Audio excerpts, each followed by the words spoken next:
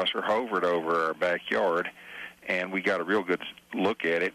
It did some maneuvers and then took off towards Fort Bliss, right along the southern New Mexico border, right towards El Paso, and at 9,000 miles an hour, I estimated. It did two 90-degree turns, and you could see the electrical discharges and everything. Well, in 1957, my father was coming through Levelland, Texas, on a sales trip, and he just left Levelland. It was after dark, and a large flying saucer, I guess you could call it, came over his car, and his lights and engine went out, and he sat there. This thing was around 200 feet long. It was egg-shaped, hovered over his car just a few feet above it, and he sat there and waited for 15 minutes or more, and then when the thing left, he was able to start his engine, but his lights were burned out, so he had to go back to Levelland, spend the night, and early the next morning he drove on down to West Texas, down to Odessa. Didn't say anything about it, got up, had a little bit to eat, and then took off to the Ford house to have his lights repaired. So I turned on the TV and saw the news report of all these sightings in Levelland. I knew what had happened because his lights were all burned out. So, and he'd had to spend the night in Levelland before driving home. Otherwise, he'd have been home the night before. So I went down to the Ford house and asked him about it and asked him why he didn't say anything about it. And he said, well, he said, I didn't want to be called crazy. But he was, at one point, when this guy tried to get me to write this book about the petroglyphs being left by aliens, he evidently, my father came through a couple of weeks after this guy had tried to get me to shut up. And he came through, and my father comes through, on returning from a sales trip, comes through and tries to dissuade me from talking about flying saucers. And I thought, well, this is really odd. First this guy goes to work on me, and then my own father. So I got in an argument with my father over it, because I'd never seen him kowtow to anybody trying to shut him up about anything. And so then a couple of days later, I was downtown in Santa Fe, and I went into a coffee shop, and I ran across an art dealer I knew in there. And I'd known that UFOs were a favorite topic of his anyway, because he grew up in the Panhandle, Texas Panhandle, and there was a couple other people sitting there. They'd just gotten back from the Scottsdale market where they were selling art over there. And I sat down and I said, how you doing? And they said they'd just gotten back from the Scottsdale market. And I said, well, my father was over at the Scottsdale market. And this was only a couple of days after the guy threatened me. So after my father had rather tried to suppress me, and I said, my father just got back from the market, and they asked me, well, what's his name? And I said, Raymond Line, and my mother. And he says, well, wasn't that who we saw so-and-so talking to? And the so-and-so was the guy identified in the book as the MIB. Well, this guy's talking to my father and mother over in Arizona. Now, my father never said anything about knowing this guy, whom I'd known for a few years, and the guy never said anything about knowing my father. So I knew that he'd talked to my father before my father came over and tried to shut me up. So then I told another girlfriend about this incident, but I didn't tell her not to tell the friend. Unfortunately, she told the friend. The friend thought that my father had revealed to me that this guy had intimidated him.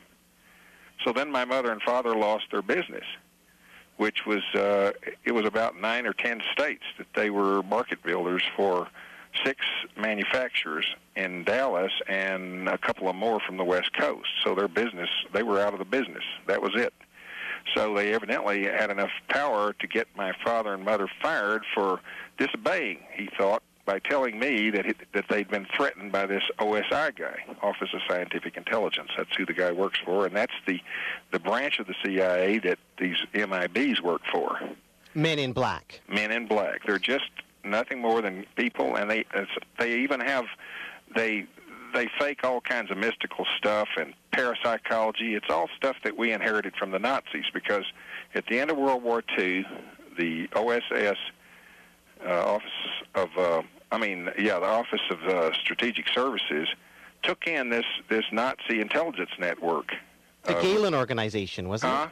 Yeah, it was called AMP6 RSHA, and that was the SS group that was in charge of flying saucers, and the disinformation program run by the Germans, and it was all tied into all this mysticism that surrounded Hitler and Ahnenerbe and all this other stuff. And it spread this stuff that was started by the father of parapsychology, Hitler's guru, who was Horbiger. Hans Horbiger. So the bottom line of your argument, Bill Lynn, we're speaking here to Bill Lynn from Santa Fe, New Mexico, Lamy, New Mexico. And if you want to ask Bill any questions, it's 822-2487, phone here to CITR, and we can relay your question to Bill. Your bottom line is that UFOs are man-made, and they were initially invented by Tesla. Yes. Who is Tesla, and what did his inventions do to world leaders? Well, Nikola Tesla was born in Yugoslavia, and he immigrated to this country. He already had a great number of discoveries behind him when he arrived in America about 1883. But the only thing that he had on his person, because all his other effects were stolen, was a set of plans for an electric flying machine, which he'd conceived while in technical school in Graz, Austria, as a young man. And he had conceived this idea of a flying machine which would be electrically powered. And he stated at one point that everything that he'd invented was all for this electrical flying machine.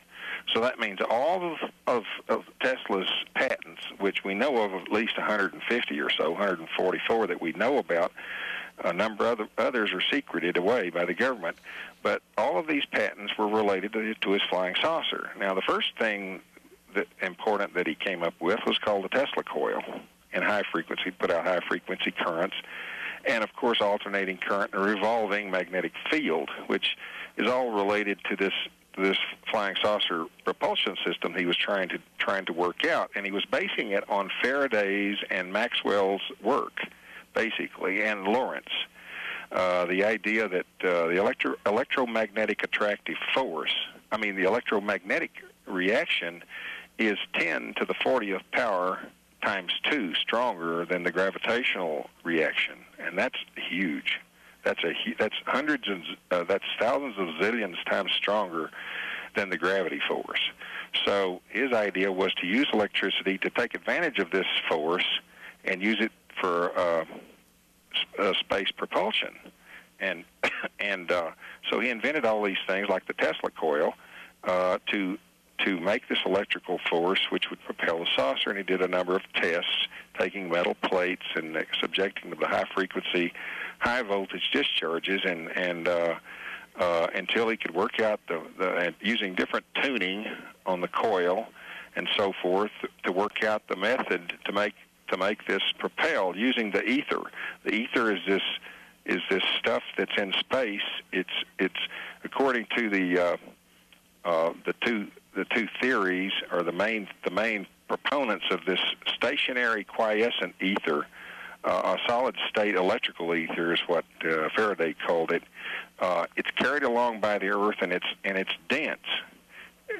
We don't realize how dense it is because we're so sparse ourselves. Our own material that we're made out of is sparse in comparison to this ether, which fills space, but it's invisible because of the frequency level. It's so ultra-fine that its frequency is invisible to us.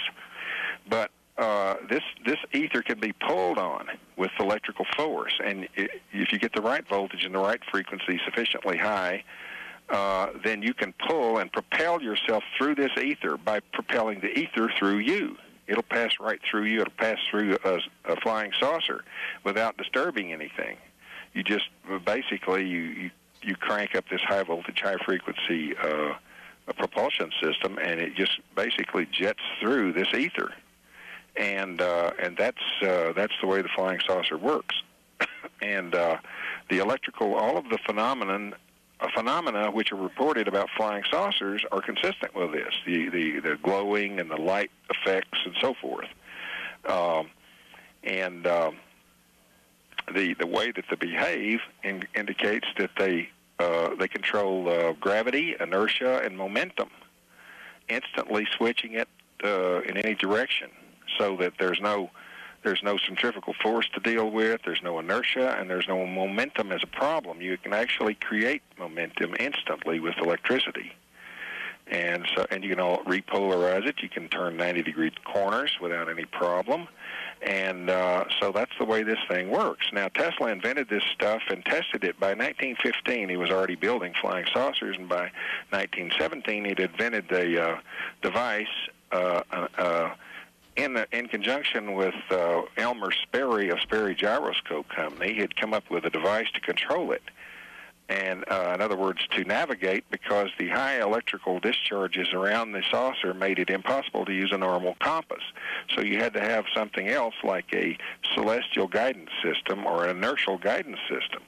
So what you have is a gyro compass mounted on gimbals, which indicates direction, and then you have another device on that which keys into that and tells you which direction you're going, and you can control your direction that way without a compass. And the gyro compass uses angular momentum to create a fixed direction, so that no matter which way the ship turns, the gyro compass stays in a constant direction and gives you an indication of what direction you're going or want to go. Now, this type of device I found at a salvage yard in 1979, and it turned out to be, after I bought it, the security people at Sandia Base learned that I had it. It's called a Peiltochter compass in German, which means a polar slave compass. Now, that the slave part is the part that indicates the direction you want to go, and the master compass is the gyro compass. So this thing has a manufacturing numbers on it and shows that it was made in Germany by List in 1943. On October the 1st, 1943, this thing came off of a production line, which means that they had flying saucers at that time, which were electrogravitic. Because you only need this to get around the problem of electrostatics. Now, subsequently, they adapted this to rockets, but the type that I have came off of flying saucer because it shows the peripheral directions on it. It's mounted horizontally so that you have a 360-degree peripheral navigational system, and only a flying saucer would navigate that way. So you believe, or you believe that Tesla, or you know that Tesla built a UFO and he had these plans stolen, or his invention stolen from him. Why did people want to steal it from him? Perhaps you could go into a bit about the Bilderberg Group or the Trilateral Commission. Well, I stumbled across more information here in New Mexico. I ran across an old man who was selling a workbox at a flea market, and the old man had worked in this project at Los Alamos in 1937. And the workbox he'd carved the workbox in New Mexico folk art style. He'd carved on the box the highway going to Los Alamos from where he lived in Pewaukee. He put a big Zia sign around, a big sun sign around Pewaukee, where he was from, and he'd worked in Los Alamos, and this thing was called P2, small p, large 2. Well, that P2 designation is repeated on the German Peiltochter compass, which is called KT, large K, large T, dash P2. So there shows the connection between this project and that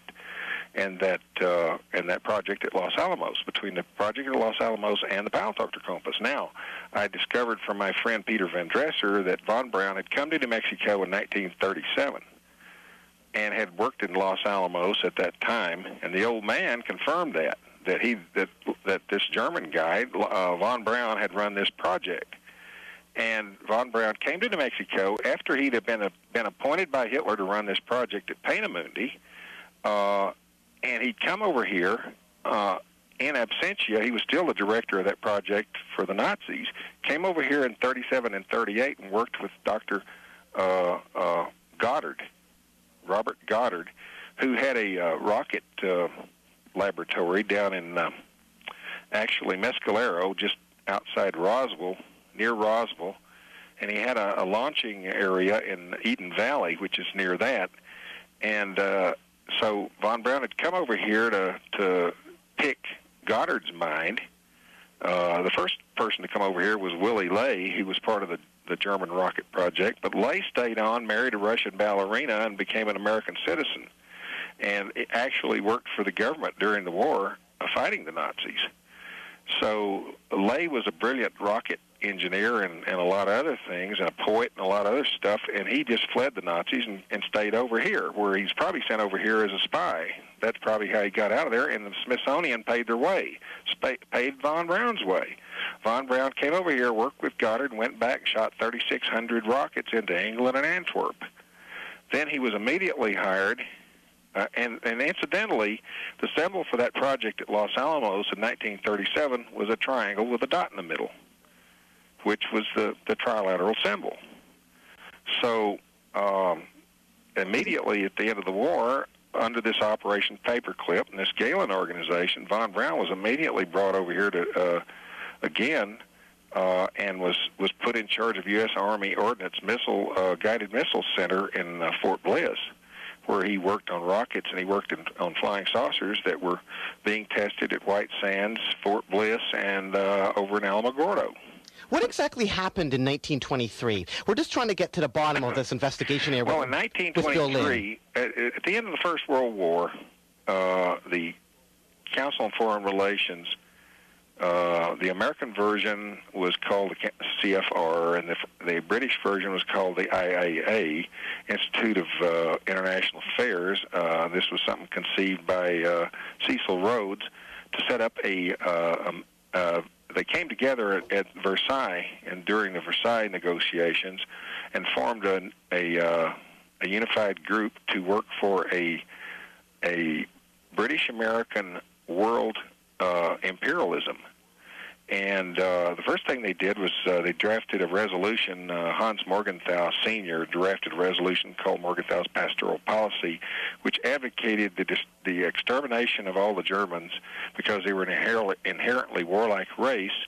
Under the Treaty of Versailles, they were going to exterminate the Germans and reduce Germany to a pasture land, and that was called Morgenthau's Pastoral Policy. And I'd heard about this, and I had thought that it was a hoax or a fabrication. But in 1969, I believe it was, I was made privy to the actual document, which was in Lyndon Johnson's collection of documents that he'd inherited through various people, through FDR. It had come from Woodrow Wilson's administration, and it was the actual document. And I saw the document, so I know it's true. And the document's in Austin, Texas, at the Lyndon Johnson School of Public Affairs, and their files in that archive there, and Sid W. Richardson Research Center. So the document actually existed. Now, having failed to exterminate the Germans under the Treaty of Versailles, then they went, they backed the SS. Why did anybody want to exterminate the Germans? Was this just to get money, to get rich?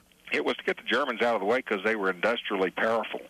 And the British and Americans could see that the competition from the Germans was very intense in that area. So they wanted to get Germany out of the way so they'd have a clear shot at world domination.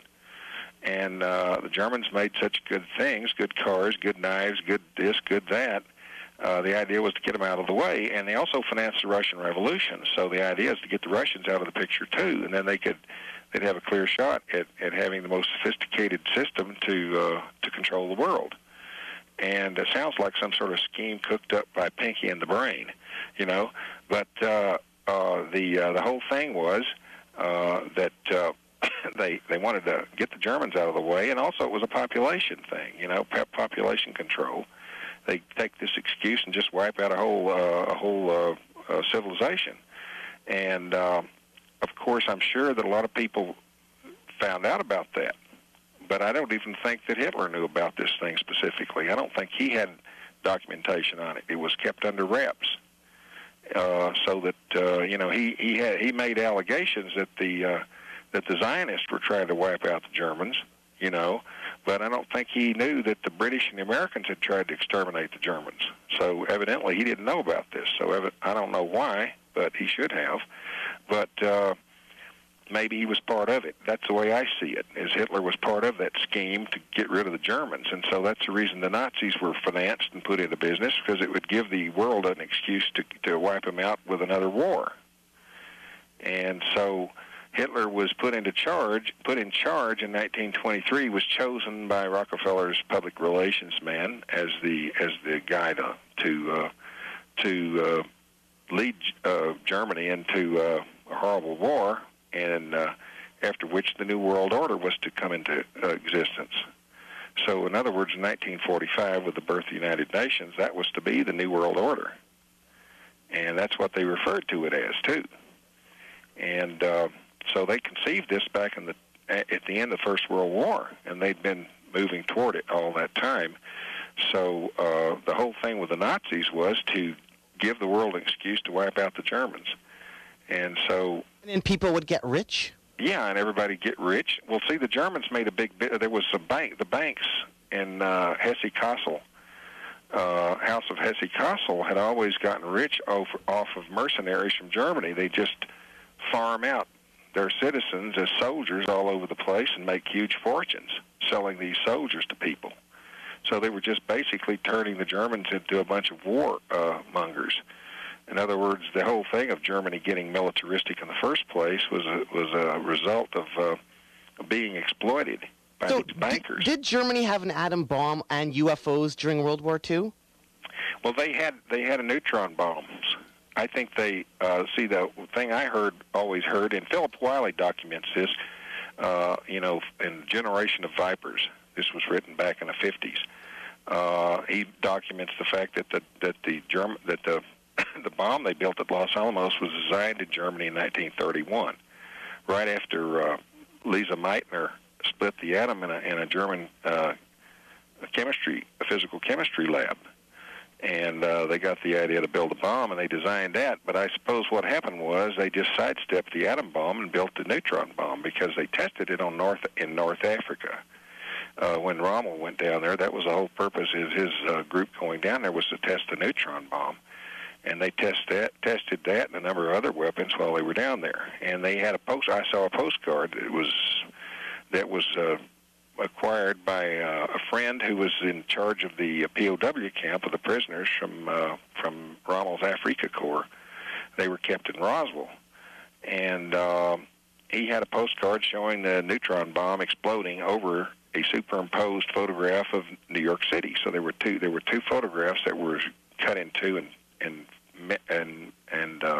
put together to make this postcard. So Hitler was chosen to lead Germany to defeat. Yeah. How come he didn't rebel, with these weapons that he had, if he had UFOs and such, and just, continue on with the power of Germany? How come he didn't go crazy? I don't know, except that there's just no explanation for why he didn't bomb Britain, for example. That's just one thing. Why he didn't, they actually surrounded the United States with 24 submarines carrying missiles that could be fired from underwater, and having neutron bomb warheads and celestial guidance systems on them. So they were ICBM missiles. They could be fired from underwater in these submarines. They'd surrounded the United States, and when all of that big scene was coming down in Germany in the bunker, that was nothing but a great big act to cover up for what was really going on, which was the Germans were surrounding America, and they worked out a secret agreement. I call it the trilateral contract, Germany, England, and America, in which certain things were stipulated, that America would get all the technology and scientists and the flying saucers, and Hitler and Eva Braun and Martin Bormann and all kinds of other people would get safe conduct and amnesty and new identities in South America or whatever. And they actually did this. Those Nazis that went to South America went down there with new identities provided by the U.S. Army Corps, Counterintelligence Corps. So Hitler did not die in a bunker, and you, in fact, Bill Lynn, met him and almost sold art to him? I didn't meet him. He came and he looked at a painting. And what year was this? What year did you meet Hitler? 1967 at Hemisphere. He came as a guest probably of LBJ, but he had relatives in the area south of San Antonio. Actually, actually between San Antonio and Austin, in that area, he had relatives in Fredericksburg. He had an old uncle there that who told my uncle, "Ach, that Adolf always was a troublemaker." And so he had these relatives down there. He may have been visiting them too, but LBJ probably invited him over. And but he was a guest at Hemisphere, and he was walking along the river walk with his security agents who were checking out the crowd, and they were trying to look inconspicuous. Well, did he have disguise? Did he shave his mustache? He had no mustache. It looked like he'd had some plastic surgery, but you could identify him. You know, he walked with a limp. He was wearing a mustard-colored suit, which is kind of unusual. That was one of his favorite colors, kind of a raw sienna color, light raw sienna color. And he was walking with a limp, had on those same black shoes and those short trousers. He always wore his trousers too short. And he was walking with a limp, and he was dragging his right arm, too. And he had this woman with dancer's legs with him with red hair. And so my friend who was sitting next to me, Bob, he immediately spotted him. I didn't say a word. Bob knew who it was. I knew who it was. And he came up and picked up this painting, and they looked up, and he saw that we were staring at him. And his security agents got nervous and fanned him, told him to put the painting down, and he puts the painting down, and they get out of there. They had these security agents who were coming out, and they came ahead of him, checked everybody out, and then after he left, they checked everybody out again, and so it was pretty obvious, that this was his security team. I asked one of them what he did, and he said he was an engineer, and I asked him where he was from, and he said Kassel. So that made perfect sense because Hesse-Kassel is where the big German banks were, and that would be a perfect place for them to live. It's a nice almost resort type of area, and so that's where they probably spent their last of their days, was in that area. And so then this all was consistent with this whole thing that I'd heard about, and another person whom I'd met had access to all these papers that were in LBJ's possession that related to this secret agreement. And so there was a stalemate and a secret agreement made that is different from what we're told about, what they call an unconditional surrender, which was just a sham. Weren't any the Russians knew about it, I think, because they were really upset. What? Yeah, weren't any world leaders upset that Hitler was still around? How come nobody wanted to do anything? Didn't Eisenhower give a warning? Yeah. See, the way I look at it, the CIA came into existence when this Nazi group was taken in by the OSS. They were highly impressed by the intelligence library and all the documents and everything that the Germans had on Russia. They had a complete set of, photographs, aerial photographs, maps, area studies, ethnics, racial studies, language, you name it. They had the works on Russia.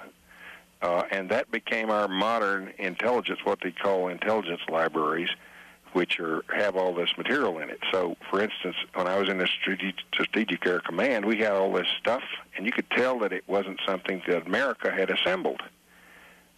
You could look at the documents and tell that that numbers had been taken off and new numbers put on and so forth and so on, and they were older photographs. And what they would do is, let's say that we had a war and somebody was going into a certain part of Russia, well, they would load this library into mobility boxes and would take it into that area so that the library would be there with the Army, which is how the Germans did it. So they have instant access to references on that area, you see. So Hitler got off World War II, and all the things have to do with Tesla inventing that UFO back in the early 1900s. So every time you hear UFOs in the news, they're not really UFOs. They're not aliens. They're actually man-made things. To what extent does the government go to cover this up? Like, for instance, a lot of people are going to talk about the Roswell incident. It's been in the news lately because that guy Dave Grohl from Nirvana now has a band called the Foo Fighters, and they're on a Roswell label. Perhaps maybe you could explain a bit about, I love the word perhaps, the Roswell incident and how that's fake. What's this guy you were just mentioning? Dave Grohl. He's in a rock and roll band called the Foo Fighters, and he's on the Roswell record label. There's even a record label out of Roswell. Foo Fighters, yeah.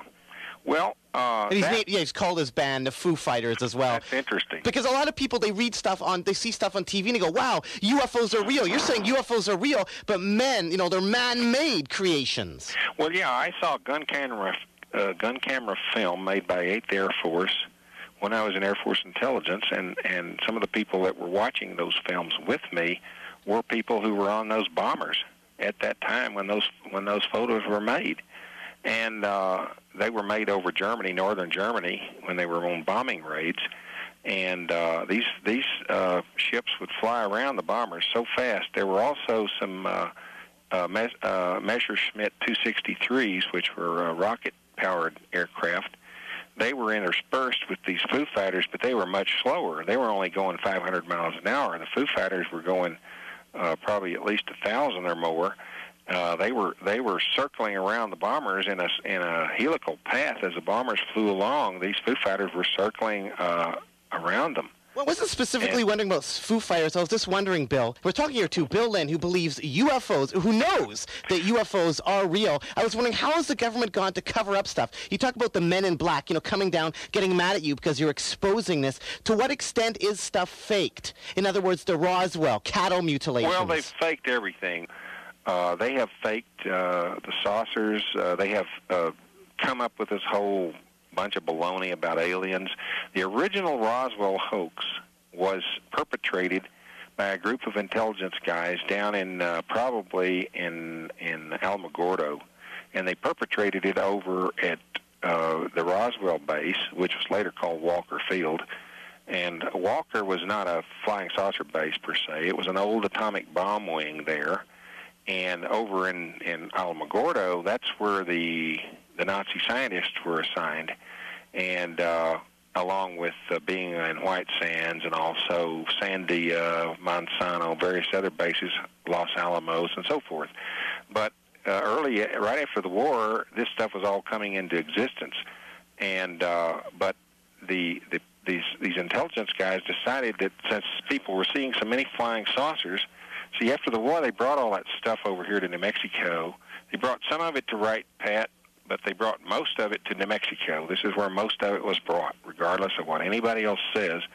This is where they brought it, and they brought the largest number of rocket and saucer scientists were brought here and distributed them around these different bases according to what different branches of research they were engaged in. And you see, they perpetrated this hoax by getting these rhesus monkeys, which were used in rocket sled experiments. Later on, they switched to chimps because they're a lot easier to work with. But they were using these rhesus monkeys, and they had little G-suits made for them. And they had these little G-suits made for these rhesus monkeys, and they also had helmets with oxygen equipment on them, and the whole works. And they would put them on this rocket sled, and to test for how much acceleration. They were trying to determine how much acceleration a human could stand. And so they had 3 of these dead monkeys and 1 almost dead, and they used them in this hoax. They made a fake little flying saucer. They couldn't use a real one because that would be a violation of security, so they made a fake one out of aluminum and sheet metal and stock aluminum and a little canopy. And they then photographed these, and then they sent the photographs out with the news of this crash. Then they fabricated a crash, and went out and went through the routine of supposedly finding this spaceship. Except the spaceship didn't have any dents on it or anything, and it was 12 feet in diameter. The photographs don't exist anymore. I had 2 of the original photographs that were given to me by a newsman who'd found them in an old newspaper office down in Lovington. But immediately after this incident, the Pentagon immediately came in. They were flipped out because evidently they hadn't cleared this hoax through the Pentagon. The Pentagon flipped out because it was amateurish. Anyone could have taken those photographs and determined that they were monkeys, and the spaceship was silly. It was all silly. It had so many holes in the thing. It wasn't funny. The hoax was full of holes. And so they immediately retrieved all those photographs. They'd sent them out to all the area newspapers in the southwestern region right around Roswell. And the photographs that I had, one of them showed the monkeys in the G-suits, and the other one, ghastly-looking pictures because these dead monkeys really looked horrible. But that's where the whole alien idea, the way the aliens looked, comes from, is from those rhesus monkeys, because they had to shave them to make the G-suits work. The G-suits worked on pressure. They had tubes that run around the back and down the arms and down the legs that had lacings around them, and those tubes would then fill up full of air when the stress was applied to the body from acceleration. And the stress would then, the pressure from those tubes would tighten all those cords and tighten the suit around the body and force the blood back up to the head so that the pilot wouldn't lose consciousness. And so they looked like little space suits, and it was corny because you could, if you'd seen a G-suit, you'd know that's what it was. See, but at that time, these things were probably considered classified. But it was a dumb hoax. So how come they want to have a hoax? How come why can't they wanted to make people think the flying saucers that everyone in their area was seeing, because everyone was seeing them. They wanted to make everyone think these were from outer space. And why is that? They want to use that for intimidation? Like William Cooper believes on July 5th, 1998, there's going to be an invasion, and all these UFOs are going to come down. We're going to look for leaders, and we're going to turn to Masonic orders and Illuminati for the leaders. Oh, I think that's a crock. All of these, it's no different than those fundamentalist revival ministers that always say that on a certain day the world's coming to an end, I mean, it's about the same caliber. But why don't we just find out about these UFOs? Why do they have to have this threat of aliens coming down? What are they using? What are they going to use this for? They don't want us to have them because the energy and transportation secrets, and it will destroy the whole New World Order if we get these things. It'll destroy the power which governments exert over people in dictatorships. So and that's what they are trying to do is pass a bunch of laws to turn us into a dictatorship. So you're saying Roswell was faked. How about cattle mutilations and all those people that claim they have like tattoos in them from aliens? How have those been faked? Well, some of these things are real abductions. They've got teams of people that put on these shows for people. They basically drug them and take them, and then they expose them to all these people with these little equipment. They wear all this stuff. They've got all this stuff now down based on those original Roswell monkeys. Is what the original look is. They've even got children mixed up in these things. They dress women and children and midgets up in these little small alien suits and do this routine. But they do medical research on people. And they also want to create the impression that the aliens are coming down here because that's the way they conceal the flying saucer. That's the way the Nazis did it, too. But they didn't, I don't know about the abduction issue, but the idea of the aliens was spread by the Nazis in a whispering campaign. And the idea is to keep the public from getting this secret. The Nazis also had some disinformational projects that were aerodynamic, to make people think flying saucers worked on aerodynamics. They wanted to conceal this because the Trilateral Commission, actually, and the Illuminati, has always been in control of this secret. And so the idea is to make everybody think, if they do believe in flying saucers, make them think they're from outer space, or they're based on the wrong technology, or they're based on some technology that's so difficult that no one could ever duplicate it. So, or based on alien technology. And they've got all these lies. I call them the big lies, and it's part of the big lie tactics that the Nazis developed in their mass psychology program. Cattle mutilation? Any comment on that at all, Bill Lynn? And you are Bill Lynn. Yeah, cattle mutilations are basically they're testing stealth weapons on cattle. And the reason they use cattle is because if they kill the animals, they have to dispose of the carcasses. And this they is not aliens. This is the CIA. Right. It's OSI, basically. And they fly around, and these are saucer weapons. So what they want is a weapon they can kill anybody they want to with these weapons, but nobody will ever know they were murdered. In other words, they can shoot you with a beam. They can come to your house at night, shoot you with this beam. You die of something like pneumonia, hantavirus, AIDS, or a terminal pneumonia, and it's because all of your immune cells and your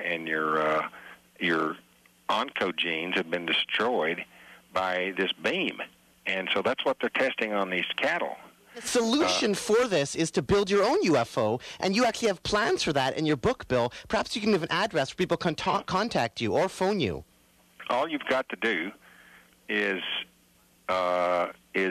my address is Lamy, New Mexico. Bill Line, L-Y-N-E, Lamy, L-A-M-Y, New Mexico, 87540. And that's all the address you really need. And the book's $24.95 right now. I'm going to have a revised edition that will sell for just under $18. Coming down on the price so I can get more books out there. And in your book, you tell how to make a UFO. Yes, I have some plans, and I haven't seen these, I haven't witnessed these myself, but I have been told by reliable witnesses that this idea works. You should say flying saucer, and this is all based on a Tesla principle. And also joining us right now, we have A.O. Chapman here from CITR. A.O., are you there? I am here. How are you doing? A.O. Oh, you got somebody calling? Yeah, we have A.O. in the studio. A.O., you have a question for Bill Lynn at all? Yeah, I was going to get back to the Men in Black, Bill, if possible. I was going to ask you, in some of the stuff that I've read about you, you believe that they... Actually, A.O., can you grab the other mic for a second? Oh, is it? I can hear him. Oh, okay, there we go. About the Men in Black. I was going to ask you, it's your belief that the Men in Black are actually they're actually OSI agents that have gone through some kind of plastic surgery to make them look Mongo. They have this guy that I know had this. I could see right away that he'd had surgery on his eyes. You know, he's no more he's no more Asian than the Man in the Moon, but he had this operation that makes his eyes look strange, so that when he puts on his gear, when he was a younger man, put on his gear and go out and intimidate somebody, they're going to think he's from somewhere else, you know. Right, and he personally intimidated you? Is that yeah, true? Yeah, I couldn't believe it, because I could probably punch a guy out with one punch, but, you know, they've got power behind them. They've got government agents and everybody else, but the guy was actually threatening me. Right. Because you were going to write this book that's saying UFOs are real or flying saucers are real. Yeah. And now that the book is out, have you continued to get threats, or have they... Well, it kind of removes the motive, you know, because the whole idea is to shut this guy up, but now the word's out, you know, so at this point they've got to shut up a lot more people. Right. And now that the book is out and people are checking it out and you're getting out and speaking about it and stuff. You've been blackballed, haven't you? Oh, yeah. Well, I lived in abject poverty. I mean, I was just everything that I tried to do to rise out of my circumstances was shut off. They would create traps for me, and they would get me into real estate deals, and then and I'd end up in court for 5 or 6, 7 years. And then I realized that the same people were setting all these things up, that they were manipulating all of these real estate deals. First, they tried to give me some over $1 million worth of real estate, and I refused it because I suspected there was something wrong with it. I couldn't figure out. I found some. I was assessed taxes on a piece of real estate that was worth over $1 million right now, and so I went down to the assessor's office, and it took me 4 days to get them to remove it from my as my property, and it was signed by 3 prominent New Mexicans. Bill, we mentioned William Cooper before, who has a book out and talks about you some broke similar... William Cooper in his town, didn't you, A.O. Chapman? I did. I introduced William Cooper to his town, and I'm not an enthusiast or an acolyte of Cooper's work, but I mean we talked about him briefly before, and I'm curious if you have any opinions about his information in his books and stuff. Well, the first thing that I brought up to him when I met him, I said, well, you know what, he was saying this thing about the aliens. I said, you know, that's a bunch of baloney. You know, there's no aliens. And now he's switched to this. He's now saying this. He got a copy of my book the minute it was off the press. Now he's saying that they're exclusively man-made, so I applaud him going along with that, but I would appreciate him giving me credit for having pointed this out. Right. But this... you know, he's got a lot of interesting information in his book on the CFR, especially. Right. But I've seen this material before. I saw this material, you know, back in 1960, 61. I saw this material because the Birch Society had the same information on the CFR and the Bilderbergs. And I had some friends who knew about all this stuff, and they told me a lot of stuff about this. They knew a lot about Tesla. Just a second here, Bill. I was wondering, maybe you could tell the listeners just winding up here to Nardwuar, the Human Survey Radio Show. We're talking to Bill Lynn. If you have any questions for Bill Lynn, it's 822-2487, UBC-CITR. We could relay your question. But what is the Bilderberg Group and the Trilateral Commission, and why would somebody want to do all this stuff? Why would they want to form to get all this in this make-rich scheme, keep Hitler alive, etc.? Why would they want to do this? What are these groups, the Bilderberg and Trilateral? Well, you see, I don't think that anybody wanted particularly to keep Hitler alive so much as Hitler had the bargaining power. He could have nuked the United States with those missiles. He had these neutron bombs, and they had to agree to these conditions, but also they could acquire all this technology. So in a way, the German scientists were nothing more than slaving away on stuff that they didn't even use.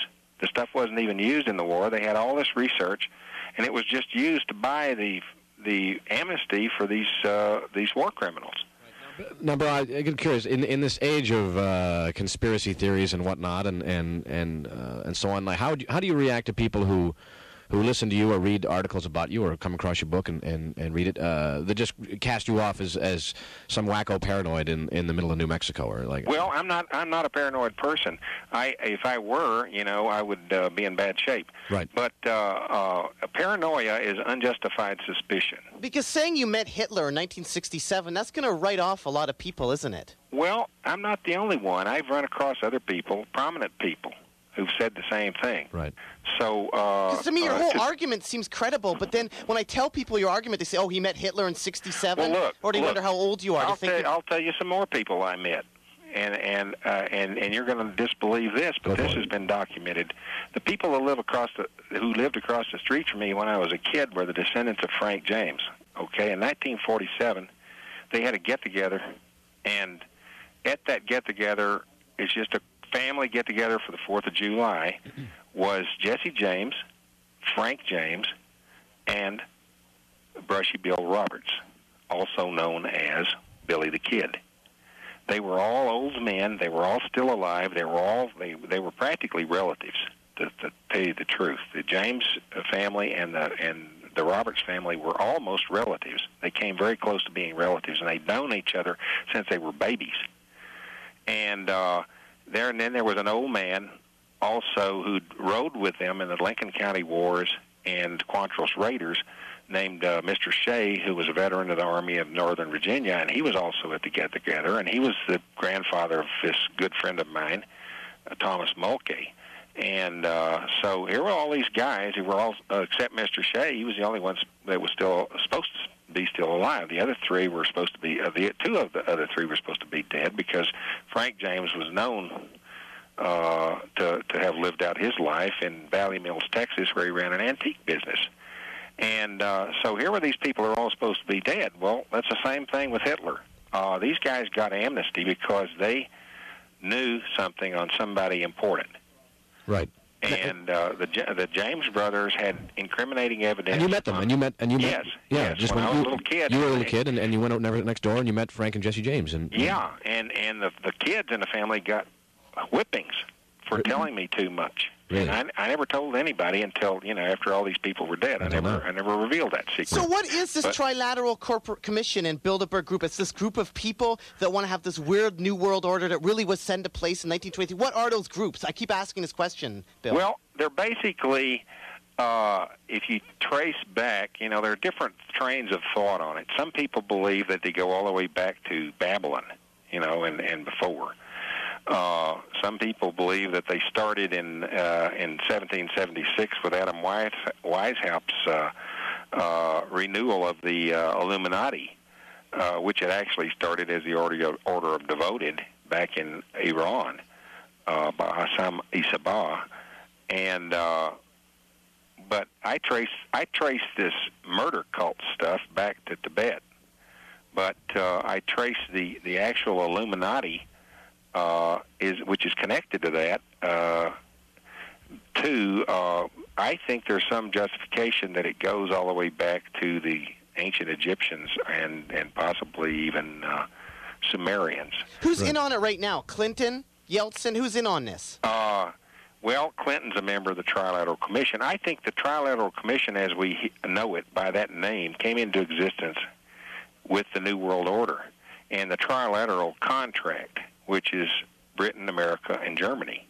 That, in other words, instead of a surrender, there was actually a fusion at the end of the war between America and Germany and Britain in this all this shared technology, which what they'd done is just made slaves out of these scientists. These scientists were just bargained around like so many chips, and so basically the corporations really got filthy rich off of this stuff, and creating this the Nazis that were in this security thing churned up the whole Cold War.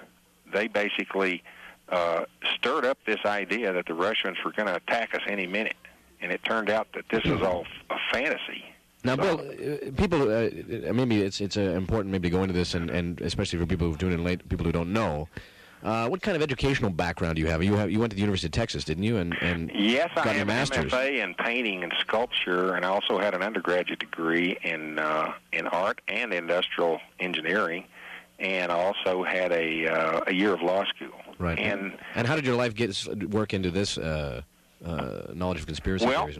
I got harassed judicially. I was judicially abused for 17 years here, starting with that original offer. They actually started the harassment.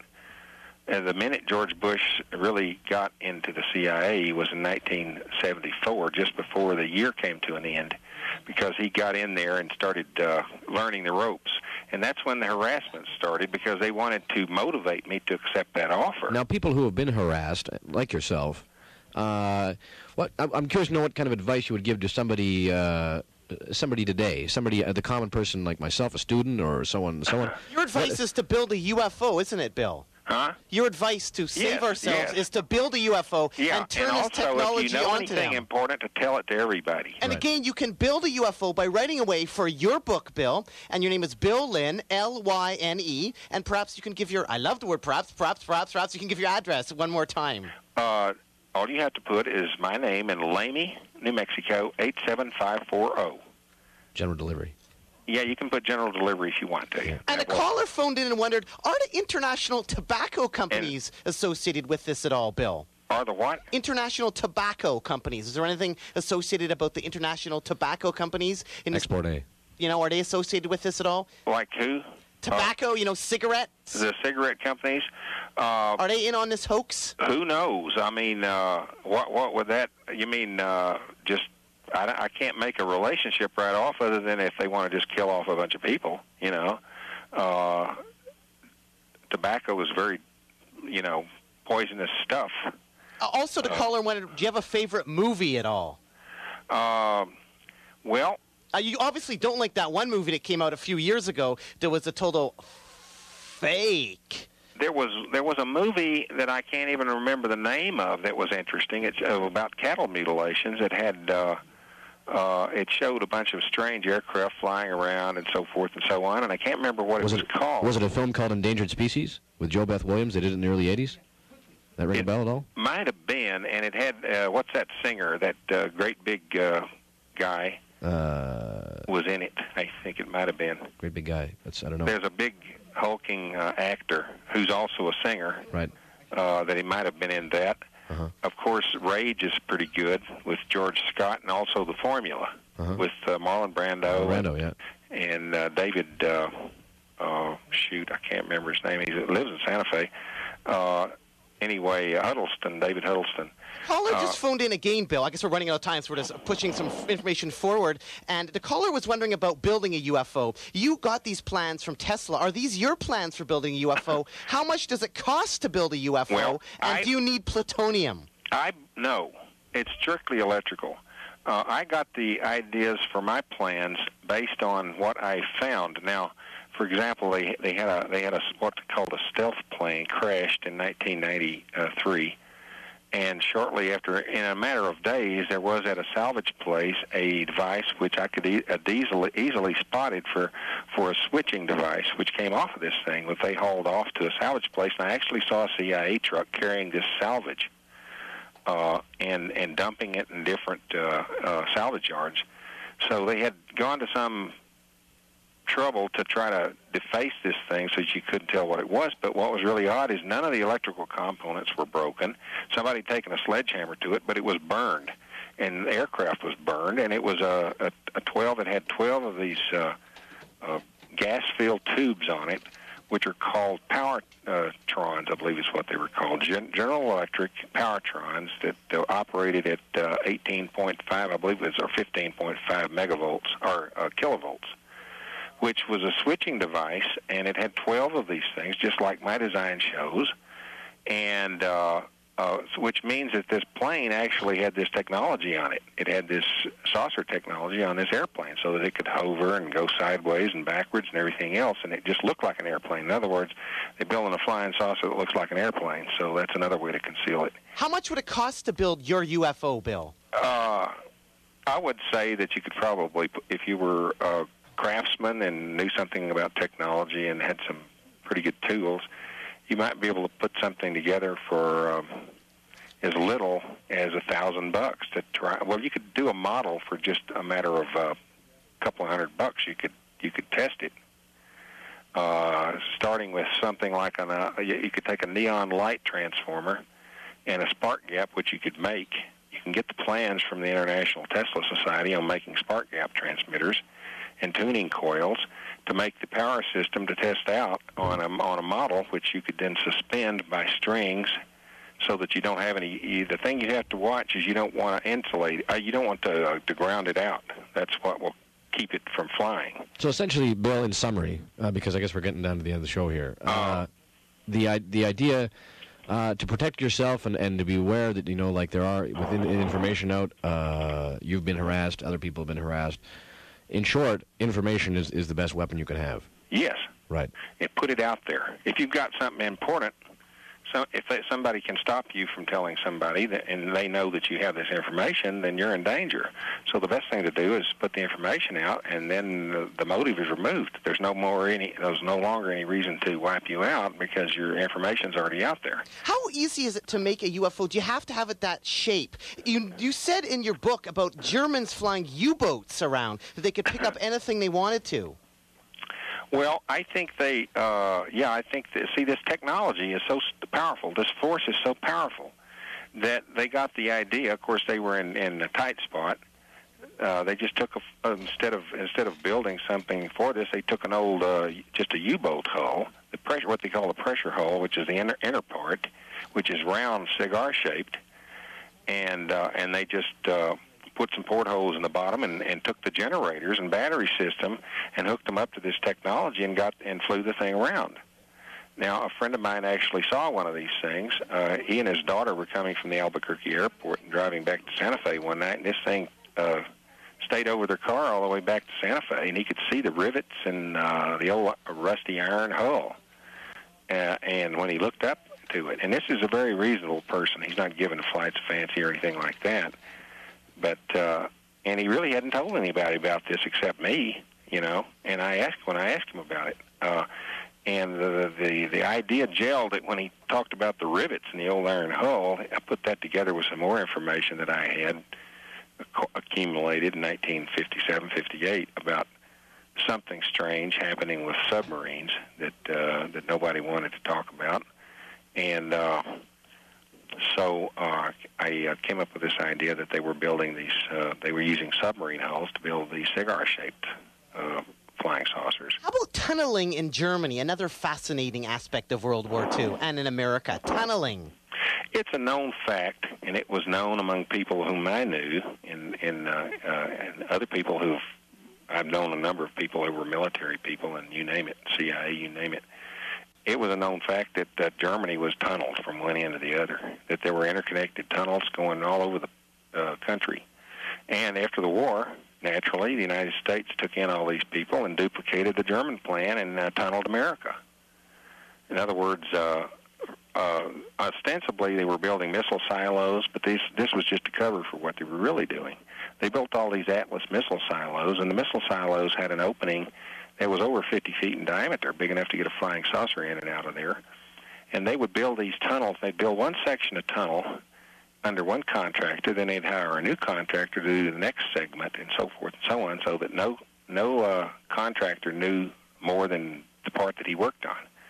But if you knew a couple of these contractors or people that work for these contractors, you realized that they had interconnected all these tunnels, and these things were all over the country. And so basically they've got an underground tunnel system that goes all over this country, and it's under the idea of national security. And so they got this whole underground world that we don't even know about. Because I know that these things existed, they're not going to build those things and then just nobody gets to use them, you know. Why would they build tunnels like these people that I knew that worked in some of these things just said these tunnels went on forever. Is that what he stored about 15,000 Germans after World War II in New Mexico? Yeah, they brought 15,000 to Germany, to New Mexico. Now, they brought 15,000 Germans. Yeah, they brought 116 top scientists just with von Braun's group. There was a total of over 400 brought to New Mexico, and there was probably 1,500 top scientists brought to America, and that didn't include all the technical security and other military personnel that went along with that, pilots and you name it. So there was a total of 15,000 just in New Mexico, but I can't find that documented anywhere anymore. I heard about it through friends of mine and so forth. And von Braun, during World War II, was flying to the United States of America? Well, not during the war. He came here before the war.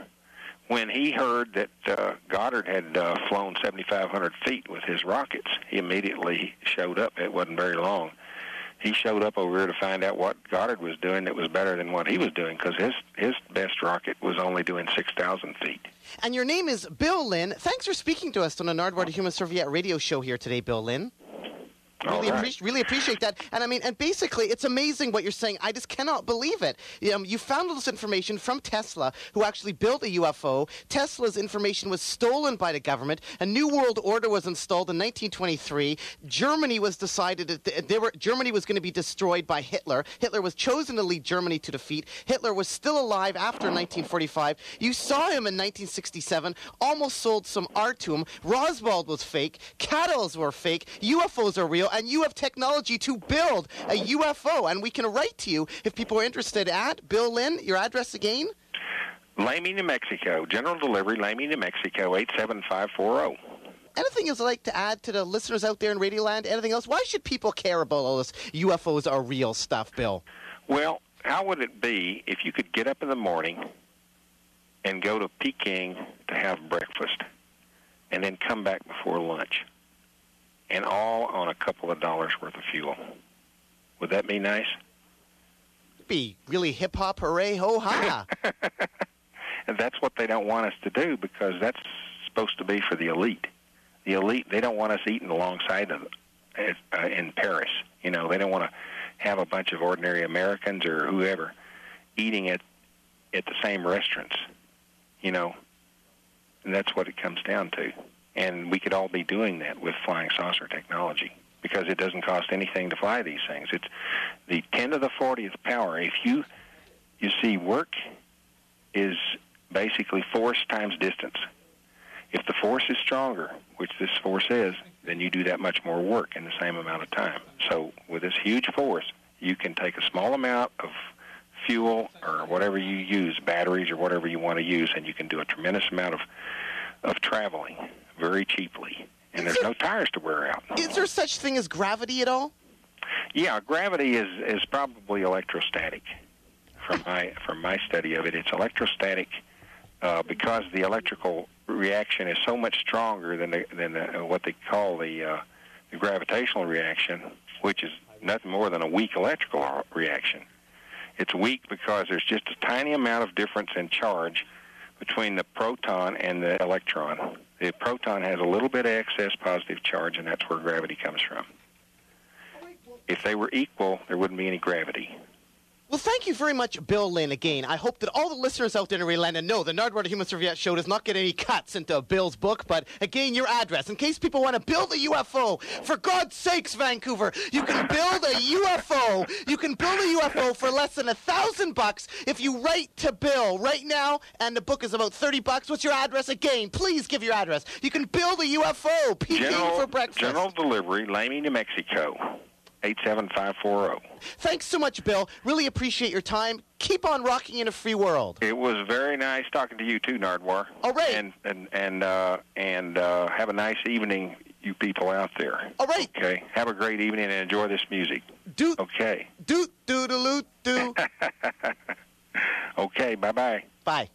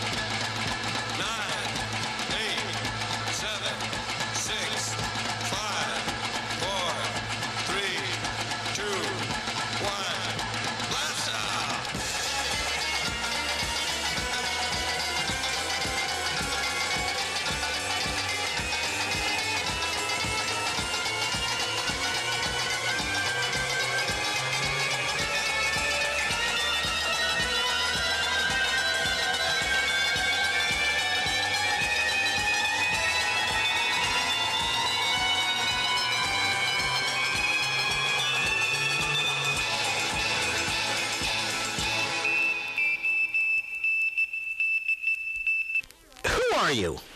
Well, I'm an alternatives lifestyle writer. I've written about 20 books on how to live outside of what I call the corporate imperatives. In other words, how to live very cheaply, how to not get caught in the rat race. Your name is Bill Casing. Yeah, I've written a number of books. There should be more in the Vancouver Library, because the books have sold well, and Loom Panics has sold a couple of my books. So for years, Bill, I've heard the rumor that Disney faked the moon landing. I've heard this rumor that Disney faked the moon landing. Now you're here, Mr. Casing, to prove it's true, aren't you? REM saying, if you believe they put a man on the moon, you're here to prove it, aren't you, Mr. Casing? I'm here to prove that no man has ever landed on the moon. What's the background for that? There's lots of books on this subject, aren't there? Oh, yeah, there's quite a few, and there's more coming all the time. Interestingly, several people have or will produce videotapes based on my material. There's a new book out, NASA Mooned America. Yes, that's by a man named Ralph Renee, who lives in Passaic, New Jersey, and the book is very well done. It's far superior to my book because Renee is essentially a self-taught engineer, and he's come up with a lot of important points that I missed completely. Well, your book, We Never Went to the Moon, Bill, was probably the first book to expose a moon hoax, wasn't it? Yes, it was written in 1974 and has essentially been available ever since. He calls the guy, this is Rene, he calls astronauts astronauts, which is very interesting. That's kind of funny. Astronauts, like they're not astronaut. That's very interesting. Yes, that is true. He has a good comic sense. Bill Casing, what is the official government line on the moon landings? What's the official government line on the moon landings? You know, can you give your background of your involvement in the space program and what the official government line is about people landing on the moon? Do you want my background? Yeah. Oh, well, I was for 7 years head of technical publications for the Rocketdyne Research Department at the Propulsion Field Laboratory, in the Simi Hills. That's near Canoga Park, California. And during that time, I had top secret clearance and AEC, Atomic Energy Commission clearance. And of course, I was in on all of the top secrets about the development of Mercury and Gemini, and of course Atlas, and eventually Apollo. And my experience as a technical writer led me to believe that a lot of the things that the aerospace industry and NASA professed to have done were never done. And they were not as successful as they pretended to be. So that's my background. And then your second question was the government stance? What is the actual government stance on the moon landing, Bill Kaysing? Okay. The government claims that the reports of astronauts and photographs and some rocks prove that we went to the moon. And my feeling is that some photos and some people who have been under military pay or military jurisdiction all their lives and some rocks don't prove a thing. In fact, there is so much contrary evidence to going to the moon, such as solar and cosmic radiation, micrometeorites, the temperature on the moon, the fact that the astronauts never reported how magnificent the stars were, or they never showed a picture of the crater that should have been dug underneath the lunar lander. It goes on and on. I have hundreds of pieces of information that any really intelligent person could review and then decide for themselves. Well, particularly, Mr. Kaysing, can you just prove it here with some little points that we actually didn't go to the moon? In your book, you mentioned that there were no stars in the photos that NASA took. That's right, and they had the most marvelous opportunity to take pictures of all the stars in the universe visible from the moon. I've talked to a number of top-level astronauts, both locally and elsewhere, and they say that the astronauts would have been overwhelmed by the sight of trillions of stars, not to mention Jupiter and Saturn and the other planets and so forth, but not one picture has ever come back from the alleged trip to the moon showing the stars in all their magnificence, nor do any of the astronauts comment on the stars. They completely ignore it. It would be like going to Niagara Falls and talking about the hamburger you ate. Doesn't NASA say that the reason that there were no stars is because their cameras weren't set for the proper exposure? Isn't that their line? That's their line, and that's pure baloney, because I've talked to photographic experts who say that NASA had all the money in the world to have a camera that would have taken magnificent pictures of stars. But there's a little problem. You know, the temperature on the moon is 250 degrees Fahrenheit during the lunar day, and a friend of mine put some film in an oven and ran it up to 250, and the film just curled up. So it's obvious that the pictures that they brought back were not taken on the moon, nor could they have actually taken any pictures on the moon, even if they had gone there. So apparently they faked the moon landing. Now, oh, yeah. So the moon landing has been faked, Bill Kaysing. If the moon landing was faked, how come they didn't include stars in their studio, apparently in the Nevada desert, where they were faking the moon landing? They could not fake the star maps because there are too many astronomy buffs, and I've talked to a lot of them. They would have measured the angularity between stars and the position of the stars behind, let's say, the Earth. No way, even with the most advanced computers, could they have created star pictures that would have been, let's say, acceptable to the astronomy buffs. So at MIT, where the simulation took place, the planning for it took place, they simply decided to stonewall it and not include any pictures of stars at all. So the moon landing was faked, and you know it was actually faked at MIT. Where was it faked? Somewhere in the Nevada desert? What's the deal on that, Bill Kaysing? Well, it's said that there's an area near Quebec that looks just like the moon, and that the astronauts spent some time up there. The Nevada desert, I've spent lots of time in the Nevada desert, and it looks a great deal like the moon. But here's the kicker. There's an Air Force base near San Bernardino, California called Norton Air Force Base, and they have the world's largest sound stages under tremendously efficient security. They could have easily created all of the moon sets in those sound stages and filmed to their heart's content. This was in the Nevada desert. Well, this is at Norton Air Force Base in San Bernardino, but they could have done it in the Nevada desert in an area called 51, which is the northeast corner of the Atomic Energy Commission base there. They have a lot of UFO stuff going on around Area 51, don't they? Yeah, 51 is a place where you don't want to be found at all. All the guards carry submachine guns, and they are told to shoot to kill if anybody gets inside the base.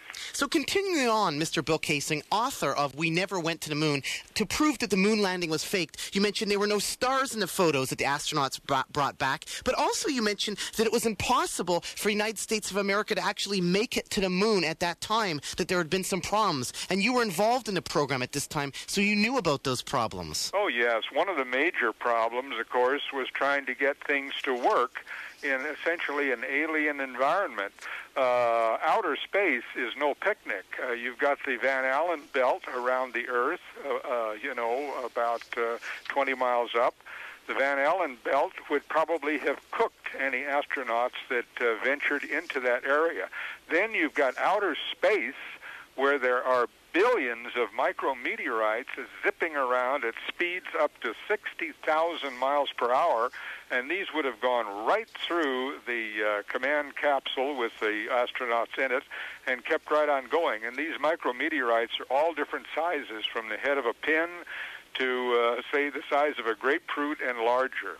Weren't there actual events, though, that happened to NASA that made them realize they couldn't send somebody to the moon? Like, when did NASA realize that it was impossible for them to send somebody to the moon and they were going to have to fake the moon landing? At what point did they realize this? Well, initially they realized it in 1959 when I was privy to a study made by the Russians.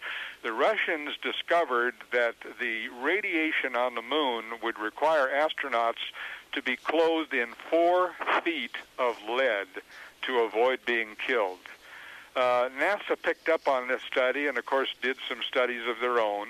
And subsequently, other studies were made about all of the different hazards on the moon, particularly something as benign, you might think, as temperature. The temperature on the moon during the lunar day is 250 degrees Fahrenheit. Now, trying to keep either the suits or the lunar lander cool during that tremendous heat from a blazing sun would have been impossible because they did not have enough air conditioning power. So you're saying 1959, United States of America realized that they couldn't put a man on the moon? No, in 1959. 1959. That's when they got a hold of the Russian studies.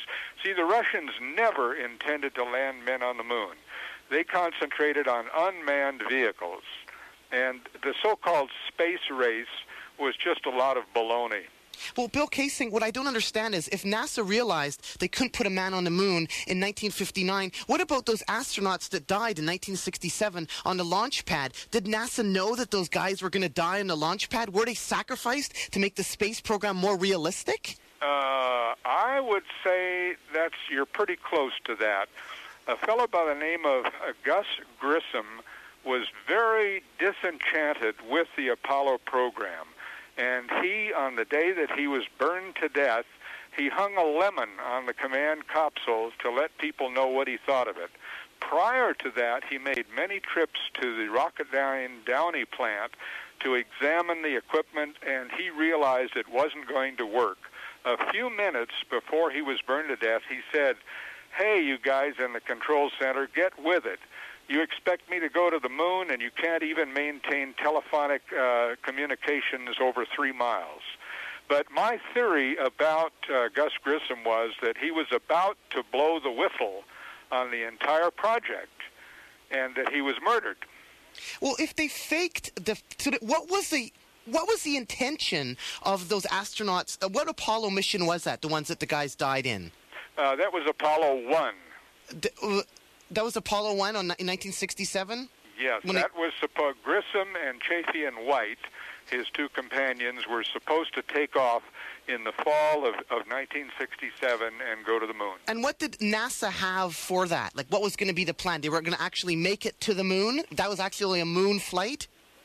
No, not really. What did NASA have planned? If NASA was faking the whole moon program, what did the guys and the astronauts? What was going to happen to them? What was their mission? What was NASA trying to achieve there or prove to the public? Well, by simulating a trip to the moon, they could easily then justify the $30 billion that they spent.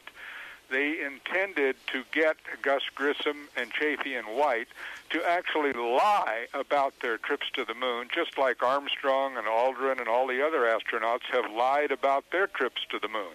I call all astronauts who allegedly landed on the moon bald-faced liars, and particularly Alan Shepard. Why is that? Well, Alan Shepard is one of these particularly obnoxious people. After Grissom was murdered, he refused to help Grissom's wife, Betty Grissom, get a settlement from NASA and from North American Aviation, which she held responsible. And Shepard didn't approve of this at all. He said that we should accept the deaths of astronauts, and you don't need any money.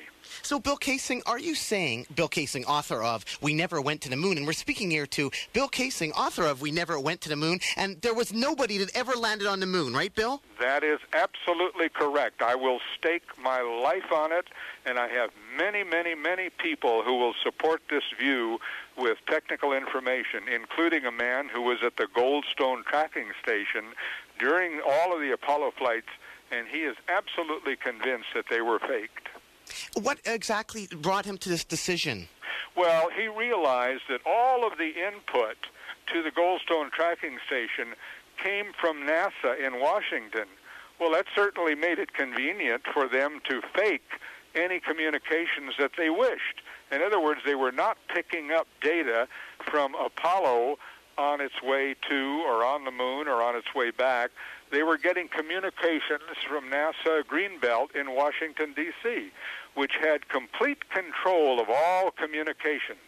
And at this point, I'd like to mention that Walter Cronkite was the father figure that NASA chose to essentially hype the whole project. Cronkite is a rather big liar. Well, he was in on the Kennedy thing, too, wasn't he? He was what? He was in on the Kennedy thing, too. Oh, yeah. He did. Recently, he did a film that completely disputed the truth about the Kennedy assassination. What I'm still curious about, Bill Kaysing, is that did NASA kill those astronauts in 1967? Did they kill them on purpose because they knew too much? Did they kill them? Did they mean, or was it actually an accident that happened? No, it was no accident. They murdered them because, you see, I found out, and just recently, that whenever NASA was in trouble, they would call on the CIA. Now, we all know that the CIA has and can kill anybody they want without any feeling of conscience whatsoever. So it's my feeling that the CIA was hired by NASA to very adroitly kill Grissom, Chafee, and White. Let's get a bit of a timeline here, Bill Kaysing. Sure. Okay, you're working here with Rocketdyne? A Rocketdyne, it's called, Rocketdyne. They're still based in Canoga Park, California. And you're working on the space program. I was working on the space program from 1957 to 1963. With probably a lot of ex-Nazis from the Galen organization, I bet. Oh, I met some of them. There was a lot of Nazis, including, of course, Werner von Braun. And an interesting sidelight is after the Apollo project was over, he completely lost interest in space travel, retired, went to work for Grumman, and then he died of cancer. So this also evokes the recollection that after Apollo 11 allegedly returned to Earth, 3 of the leading NASA investigators resigned without an explanation. Now, this tells you that there were some men of integrity who would not go along with this scam. So you're working at the rocket place, working for the space program. You eventually leave the space program. At that point, did you know that the moon landings were going to be faked? Because you said in 1959, the United States of America realized they couldn't put a man on the moon, so they'd start faking stuff. Why didn't you spill the beans right then? Well, I don't know. What motivated me to spill the beans was a young man from Vietnam Wars by the name of John Grant. And he said that he was sent to Vietnam to kill people with no good reason. He also got a heroin habit. And he says, Bill, he says, what I want you to do is to blow the whistle on this rotten, corrupt government. And he says, why don't you say something outrageous like we never went to the moon? So I attribute my interest in this project to John Grant. If the moon landings were faked, why did they continue faking the Apollo flights? Like in the movie Apollo 13, it points out that nobody really cared about, the space program at that point. America had made it to the moon. Why continue faking moon landings if they'd already made it to the moon? Well, the plan was to have something like 8 or 10 Apollo flights to the moon, and they had been given the money to build all the vehicles to do it, and they felt obligated to carry on with the simulation. But remember this.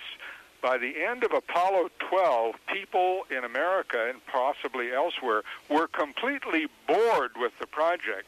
So what they thought they would do and did was they would create a cliffhanger. And Apollo 13, which didn't happen at all, despite the movie, was simply a simulation inside of a simulation to get people's interest back into the space program. Apollo 13 was totally faked. Totally faked. Apollo 13, never left the Earth. The movie that's up for 9 Oscars never even happened. Never even happened. But the guy wrote such a realistic book. Well, sure. He's paid to write a realistic book. Many of the Apollo astronauts have become multimillionaires. Where do you suppose all that money came from? Well, why did they keep faking the, Apollo flights? I still don't understand. Didn't the Soviet Union know it was faked? Why did they keep shut up if they knew it was faked? Well, because a lot of people would think they kept the moon race going to prove the United States was better than the Soviet Union. But if the Soviet Union knew, why did they let the United States get away with this? Well, I'll tell you, at the highest levels, there's a coalition between governments. In other words, the Soviets said, if you won't tell on us, and they faked most of their space exploits, we won't tell on you. It's as simple as that. See, what Apollo is, it is the beginning of the end of the ability of the government to hoodwink and bamboozle and manipulate the people. More and more people are becoming aware in the United States that the government is totally and completely public enemy number one. Well, let's get a bit more into the proving part that we never went to the moon, Bill. You mentioned earlier there were no stars in the photos. NASA says their cameras weren't set properly. You say, well, they could have been set properly. They just didn't do it properly.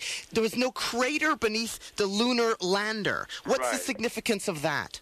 Well, the significance is that the lunar lander engine developed 10,000 pounds of thrust, and I've seen many, many rocket engines of that capability in action, and they are so powerful they will move giant rocks across the canyon. A 10,000-pound thrust engine would have dug a hole right down to bedrock, and it would have stirred up an enormous cloud of dust, and that never appeared in any of the so-called films that they took of the lunar lander. So the crater, the absence of the crater in any photograph of Apollo lunar landers is actually probably the only real proof that you need. You don't need much beyond that and the fact that there weren't any stars. What about the operation of the lunar module in the sense that it takes place thousands of miles above the moon? This is what NASA says. That, the operation, the big explosion that comes from the lunar module, when it lands on the moon, it happens, way up above the moon, and that's why there's no crater. What about that explanation? Well, you know yourself that the lunar lander eventually had to, according to NASA, land on the moon. Well, as it approached the landing point, the engine still had to develop enough thrust to keep the lunar lander, which weighed in lunar gravity about 3,000 pounds. They had to develop enough thrust to keep it floating above the surface in order to let it gently land on the surface. But that obviously was not substantiated by any crater under the lunar lander engine. There were no stars in the photo. There was no crater beneath the lunar lander. These are reasons that we never went to the moon. And this is Bill Kaysing. You are Bill Kaysing, right? That's my name. Author of We Never Went to the Moon. Furthermore, the radiation should have turned your astronauts into crispy space bacon. Yes, it would have. And it also would have pierced them with thousands of micrometeorites. The moon is not a place for human beings, ever. And Russia did a study in about 59, and this is what the U.S. picked up on. When the U.S. realized in 59 they couldn't go to the moon because the radiation was so bad? That's right.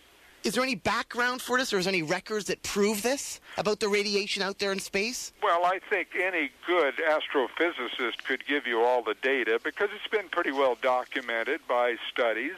It's not hard to find basic information on flights in outer space, and what you come across when you do investigate it is how hostile the universe really is once you leave the Earth's protective atmosphere. Well, do you believe that rockets ever made orbit? Like, did Surveyor or Pioneer actually happen? Possibly, possibly not. I'm not absolutely certain about that. I will concede that certain unmanned vehicles might have made it to the moon. The Russians are supposed to have sent some unmanned vehicles to the moon, and possibly our Surveyor did land on the moon, but units with people in them, never. How about in the actual atmosphere, like John Glenn in space, Yuri Gagarin? Were they actually in space? I doubt it. So the Soviet Union faked that Yuri Gagarin was in space, and that dog that died, Laika, really didn't die? I don't think he was up there. See, there was a fellow by the name of Lloyd Malin in the early 70s who wrote a very detailed book saying that nearly all or possibly all of the Soviet space exploits were faked. And he proved it with photographs and technical data and so forth. I still have a copy of that book. So continuing on with reasons that we didn't make it to the moon here, Bill Kaysing is pointing out, there were no stars in the photos from the moon. There was no crater beneath the lunar lander. The radiation should have cooked people. There were various lighting anomalies. Oh, a lot of lighting anomalies. Some friends from Europe came over recently, and what they did, they're very interested in this project, they analyzed NASA films of supposedly taken on the moon, frame by frame. And you know what they found out? What, Bill Kaysing, author of We Never Went to the Moon? Shadows diverged. In other words, if you have a point source of light, like the sun, and you can see this anytime outdoors, all shadows will be parallel. Telephone poles, trees, you name it. All the shadows will be parallel. Well, these men found in analyzing frame-by-frame movies that there was more than one lighting source for this film. Now, that proves beyond any doubt in my mind that these pictures, these motion pictures, were taken inside of a movie set using gigantic spotlights to simulate the sun. But because they would pan shots and show like the rover or astronauts running around and so forth, if you analyze them frame by frame, you find out that the shadows are not parallel. This, to me, is one of the most significant breakthroughs, and I only learned it about 2 months ago. Well, how about NASA countering that, where they say, on some pictures, astronauts are lit from more than one side because the sunlight is reflected off the lunar surface or off the lunar vehicle? Very unlikely in a vacuum, because light doesn't go around corners unless it's assisted. If you look at NASA pictures allegedly taken on the moon, all of the potholes, the little mini craters and so forth, have completely black shadows. Well, any picture of any device on the moon should have had completely black shadows where the sun did not illuminate them. How about the pictures of the moon where there's curves in the moon? How did they achieve that if they faked the moon landing, Bill Casing? What was your question again? The curve of the moon. How did they fake the curve? Like you see, the curve of the moon. Oh, well, when I was in Frankfurt, Germany recently, I saw about a 6-foot diameter moon, a model, and it was absolutely perfect. So all the NASA people had to do was create a model of the moon, and they could shoot any curvature they wanted. Did people see Apollo 11 take off? Well, yes, certainly. So what happened? What happened then? If they saw it take off, what happened? Like the rocket took off, what happened, Bill Casing? If we didn't go to the moon, what actually happened when Apollo 11 took off? The Apollo 11 vehicle, or Saturn V, was sent out of people's sight, and then it was jettisoned into the South Atlantic, where all of the 6 that were launched now reside. There were no astronauts, of course, on board. They were hidden away carefully to be returned, allegedly, in their command capsule by being dumped out of a C-5A transport plane. So it was easy to do all of this because they had total control of everything. So they were not on the rocket when it took off then? No, they were not. And then they were picked up. Now, you talked to a pilot who saw all this happen? Yes, a pilot came on the air when I was doing a broadcast just like this one, and he says, Bill, I agree with you 100%.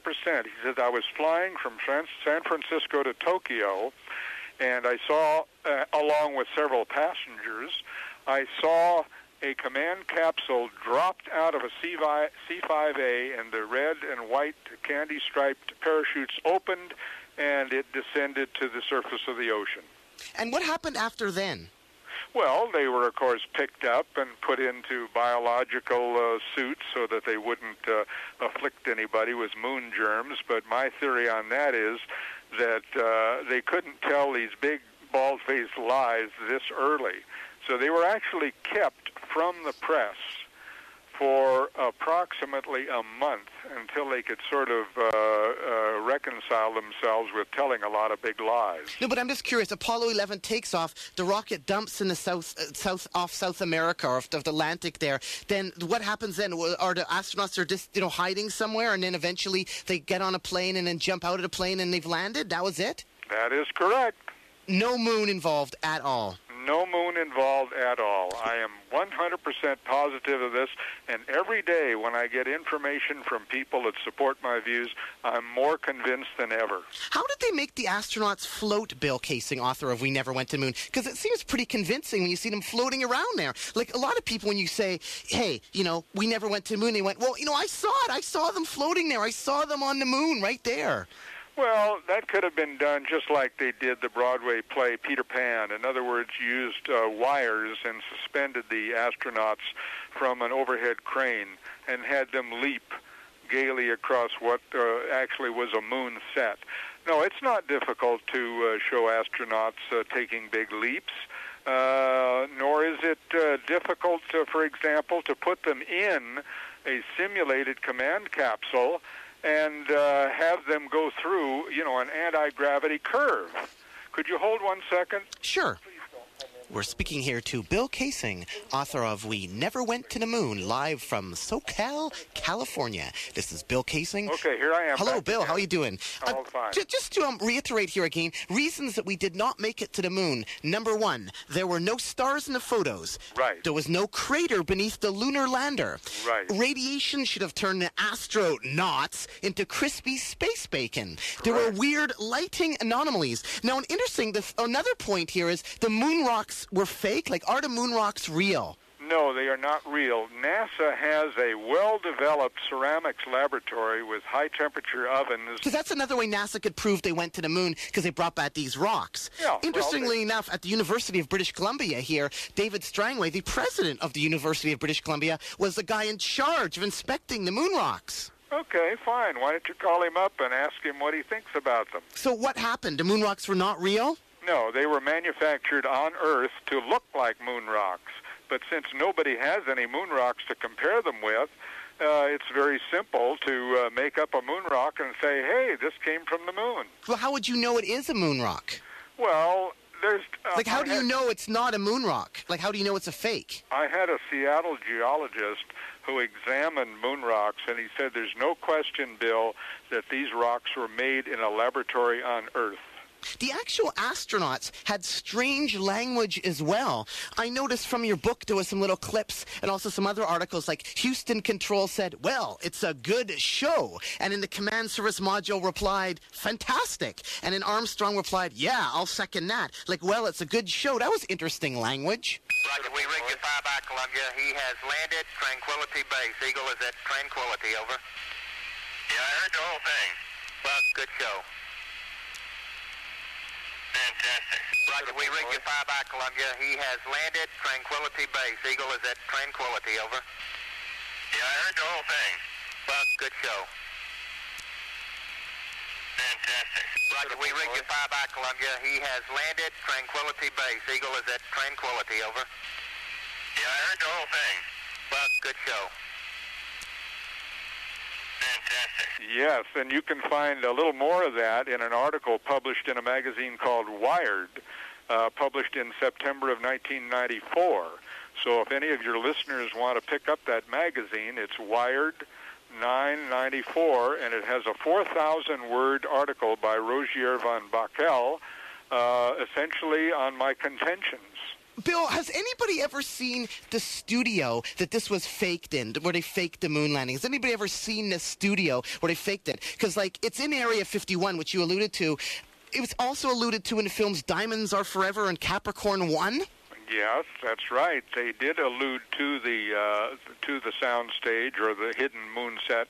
No, the reason no one has ever seen it and come out alive is because they don't intend for anybody to see it and come out alive. You got to remember that NASA is kind of a lethal organization. Jim Irwin, Apollo 15, was put up to blowing the whistle on the whole project, and he called me up ostensibly to give me the facts. 4 days later, he died of a heart attack. Now, what does that tell you? Well, a lot of people died when dissing NASA. What's the significance of the Barron report? Oh, that's profound. A man named Thomas Ronald Barron was an inspector on Pad 34, where Grissom, Chafee, and White were murdered. He brought forth a 500-page report on the mismanagement, the incompetence of NASA and North American. And again, like Jim Irwin, a few days after he testified before the Congressional Investigating Committee, he was found dead in his car at a railroad crossing. Now, what does that tell you?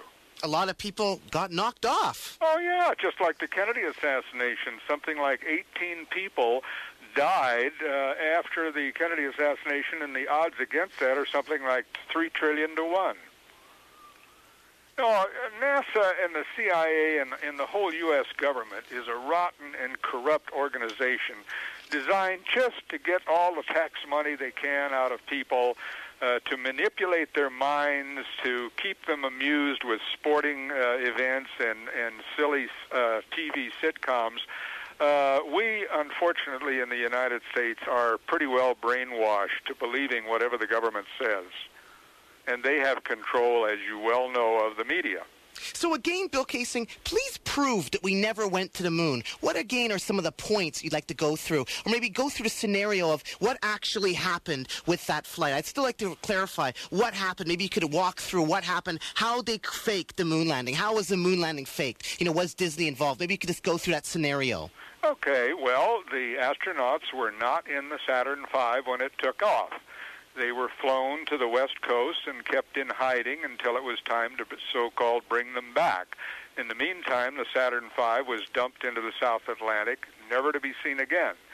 On the day that they were due back, they were loaded into a command capsule that was purposely heat-streaked, put into a C-5A airplane, and flown out over the landing zone and dropped out.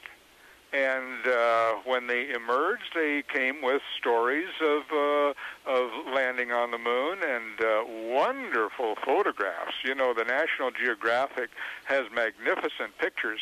Well, all of these magnificent pictures were taken on Earth because to take them on the moon would have been impossible.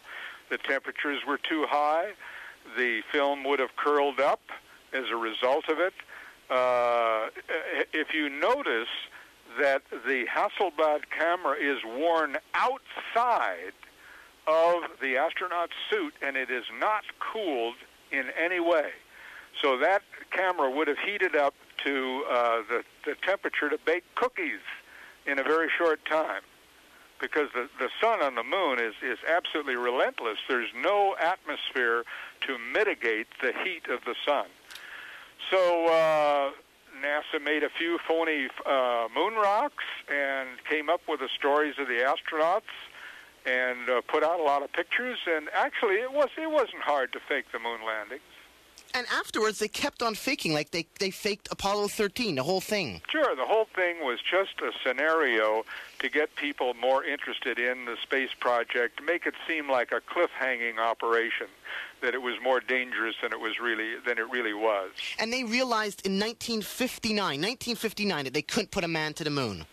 That's when the Russians realized that the moon was lethal, and they stopped all planning of landing a man on the moon. And the United States got a hold of this information, and that's when they began planning. In fact, one of the men in advanced design that I knew quite well said that the chance of landing a man on the moon was 0.0017. That was the percentage of opportunity to actually take somebody to the moon and back again. Well, how much space stuff since 1959 has been real? Like, what space stuff is real today? Did the Challenger blow up? Did NASA know it would blow up? Yeah, and you know why it blew up? Because Krista McAuliffe, the only civilian and only woman aboard, refused to go along with the lie that you couldn't see stars in space. So they blew her up along with 6 other people to keep that lie under wraps. So I claim that Krista McAuliffe was murdered. So when the Challenger blew up, it wasn't because of O-ring problems. It was because NASA murdered the people because they didn't want them to go along with the gags? Well, Krista McAuliffe was a woman of great integrity, and she would not agree to say that you couldn't see stars in space. So, Bill Casing, are you saying that Roberta Bondar, Canada's first astronaut, never actually made it in space because she was on the shuttle? I'll tell you what, the shuttle is a possibility. After all, it's low altitude. I haven't done a great deal of research on the shuttle, but several people have said that the shuttle is actually faked also. Krista McAuliffe refused to say that she couldn't see stars in space. That's right. And which would verify the moon landing claim of no stars in the photos on the moon. Exactly. So they blew her up. What's that? So they blew her up. Yeah, exactly. Once you start telling lies, you've got to keep on going. And then, of course, you try to cover up lies, like the film Apollo 13. Which I'm sure is not on your bestseller list for this year, right? I've seen it, and I examined it very carefully, and I found a tremendous anomaly in it. They show the exhaust of the lunar lander model engine as being a yellow gold. Well, the fuels used on the lunar module were nitrogen tetroxide and unsymmetrical dimethylhydrazine, which produce a opaque red gas. So their technical experts on Apollo 13 weren't really with it, because otherwise they would have created a red, opaque gas as the emission from the lunar rocket engine. So Krista McAuliffe refused to say that she couldn't see stars in space. Those 3 guys that died in 1967 on the launch pad, they were going to refuse to go along with this gag that they were actually going to go to the moon, and then they got murdered as well? That's correct. And so who else is going to get murdered? What else is coming up? What's the future? Like, what is real that's in space that we can see out there, Bill Casing, author of We Never Went to the Moon? Well, I would say this, that the number of people that believe my version of Apollo are increasing in great numbers. I had a fellow come up from L.A. He borrowed all of my papers, materials, video and film and so forth, went back and did an hour-and-a-half tape on We Never Went to the Moon. The book is being translated into German and Italian in Europe. I've had inquiries from Australia, from Hawaii, from essentially all over the world, and all of them are highly supportive and have given me a lot of brand new information which I never knew before. So my feeling is that within a short time the Apollo hoax will be exposed, and after that, that will open Pandora's box. After that, the U.S. government is going to be hard-pressed to keep the lies about the Federal Reserve Bank, about the IRS being the Gestapo of America, about the fact that all silver was taken out of circulation in 1963, the fact that Canada does not import our meat because it's so full of rotten chemicals. I'm sure you knew that.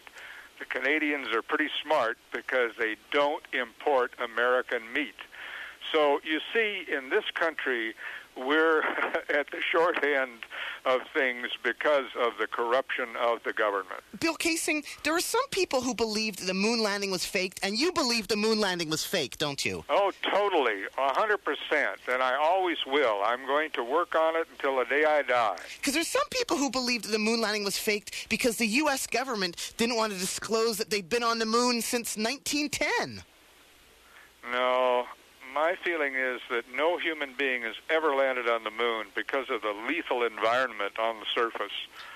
Well, how do you deal with people who you're trying to convince this to? Isn't it like trying to convince people the Earth is flat? You know, how do you distinguish yourself, with these people, Bill Casing? Well, it's easy. I've got the proof. I've got the photographs, which are available to anybody. All it takes is some study. If you look at the pictures taken of Aldrin by Armstrong, you can find so many mistakes in those photographs that anybody in his right mind would realize just by those photos alone that they were fake. Well, how did the media fall for this? Well, the media doesn't fall for anything. The media is controlled by the government. The Dutch papers on July 21st said that the moon landing was a hoax, was a fake. And I have been unable to find any of those Dutch papers, although it's well documented that they did publish information with proof that the U.S. was spoofing everybody. Didn't the National Enquirer also have stuff, too? Well, I did send some of my material to one of their subsidiaries called Weekly World News, and they did a marvelous job of presenting my material. It was extremely accurate. So it has, I've been in newspapers. I've been on Oprah Winfrey Show and quite a number of other leading television shows. What did Oprah want from you? Oh, she wanted me to talk about the moon book. I did that July 5th, 1981 in Baltimore, Maryland, on the leading NBC station there. Well, July 5th is my birthday. Oh, well, that's a good synchronicity. Have you ever talked to any astronauts at all? Yes, I've talked to Edwin Buzz Aldrin. I was invited to appear on CBS television in Los Angeles with Colonel Aldrin. And they called him up, and he wouldn't appear with me. So I called him up, and I said, Buzz, why don't you appear with me? And his exact words were, quote, "That is something I do not want to do." And he hung up. Now, if in reality they had gone to the moon, wouldn't they put me on the air with a genuine astronaut and let me debate with him? You got to remember too that Neil Armstrong, has not given more than 3 interviews since he allegedly returned from the moon. A friend of mine went to see him to question him, and he not only refused to talk to him, he said, "If you hang around my farm much longer, I'll call the police." Now, here's the most famous man of the 20th century. Neil Armstrong allegedly set foot on the moon July 21st, 1969. Why won't he talk about it? Maybe he's just tired of talking about it. No, he couldn't be tired of talking about it because it's his duty and obligation to be a national hero.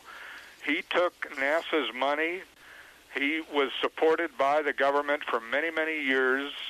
And here he is in a position of, let's say, talking about Apollo in a very convincing way, but he won't talk at all.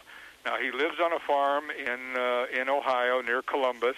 Anybody can find his address and go see him, and I'll ask you, why don't you call him up and see if he'll answer some questions about no crater and no stars and so forth? I'd love to. Can you supply me with his number? I don't have his number, but it shouldn't be hard to get it from, right now they have a CD-ROM or a software program that has all of the telephone numbers in the United States. So you should be able to get it from that, unless you can get it from Ohio Information. Wouldn't they have unlisted numbers, though? Well, he possibly has unlisted numbers, but he's president of a company, and it shouldn't be hard to track him down. At one time, I had his number when he lived in another area, and I tried to get in touch with him to no avail. Bill Kaysing, you've been trying to prove that we never went to the moon for 20 years now. What new information have you garnered? Well, as I said, most recently, the divergent shadows. Ralph Rene has done a very comprehensive study on temperatures on the moon. He's proved that in no way could the lunar lander where Aldrin and Armstrong slept could have been cooled down, because they did not have the power. So it's what's happening now is that a lot of technical information is coming on stream. Also, I think you picked me up off Internet. Yes, I did. Yeah, right. Well, see, my name is on Internet, and my book's on Internet. I'm now getting phone calls from many different people who believe in my contention that the Apollo was a hoax, and they have contributed a lot to the body of information that I have managed to acquire.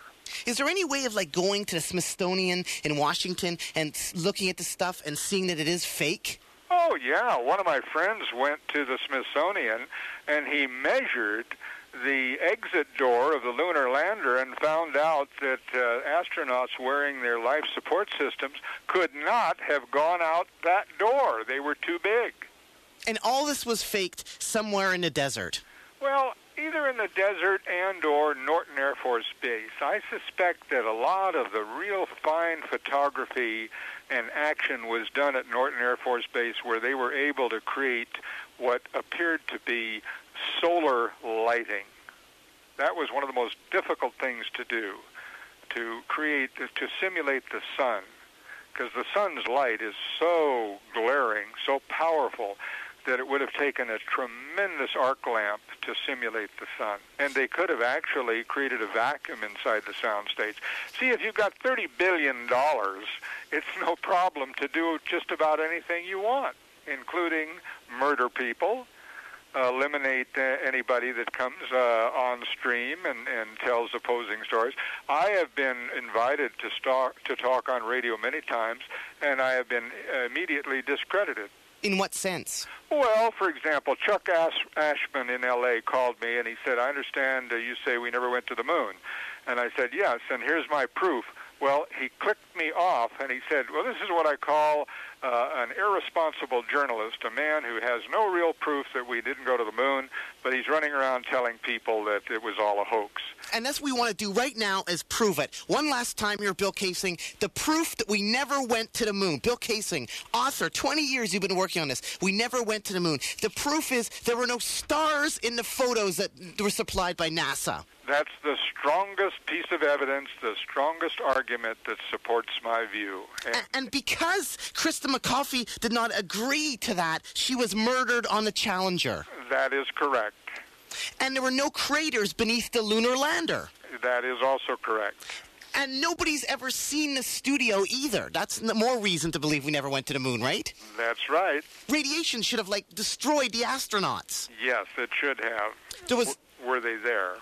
There were lighting anomalies. The moon rocks weren't real. The actual astronauts had weird language when they were actually talking. It was a good show, fantastic. And also it was impossible to make it to the moon, you believe, because since 1959, Russia had said you wouldn't be able to make it to the moon because of the actual radiation. That's what you believe, right? Yes, sir. That was the real turning point. It was actually physically impossible to make it for somebody to make it to the moon? That is correct, and that's why they say. And there was an old saying in NASA, if you can't make it, fake it. Are there any other points that we haven't pointed out here today, Bill Casing, about not making it to the moon that we haven't covered? More proof to prove that we never made it to the moon? Well, I think we've covered the very important general ones. There are a lot of details. For example, Edwin Aldrin, when he came back from his alleged trip to the moon, wrote a book called Return to Earth. Well, I've read the book 3 times, and in it we find a man who is trying desperately to tell the truth, but he's unable to. In other words, they put the wraps on him. They've told him, don't ever talk about the moon as a fake. But an interesting thing happened to Aldrin when he was speaking at Edwards Air Force Base to some of his fellow pilots. He was asked by a TV interrogator, what was it like to be on the moon? And Edwin Aldrin at that point could not answer that question. He began shaking and trembling. He walked off the stage into an alley and later got drunk. Now, if you've done something, honestly and truthfully, you can talk about it without any problems. Well, it was obvious that here was an occasion when Aldrin could not tell that lie one more time. Have you been threatened at all, Bill Casing? Oh, death threats and letters with skull and crossbones on them. I've been called a commie sympathizer, a traitor to the United States. Many things have happened to me. One time I was on KOME radio doing a 3-hour show, and halfway through the show, someone dropped napalm on the transmitter in the Gilroy Hills.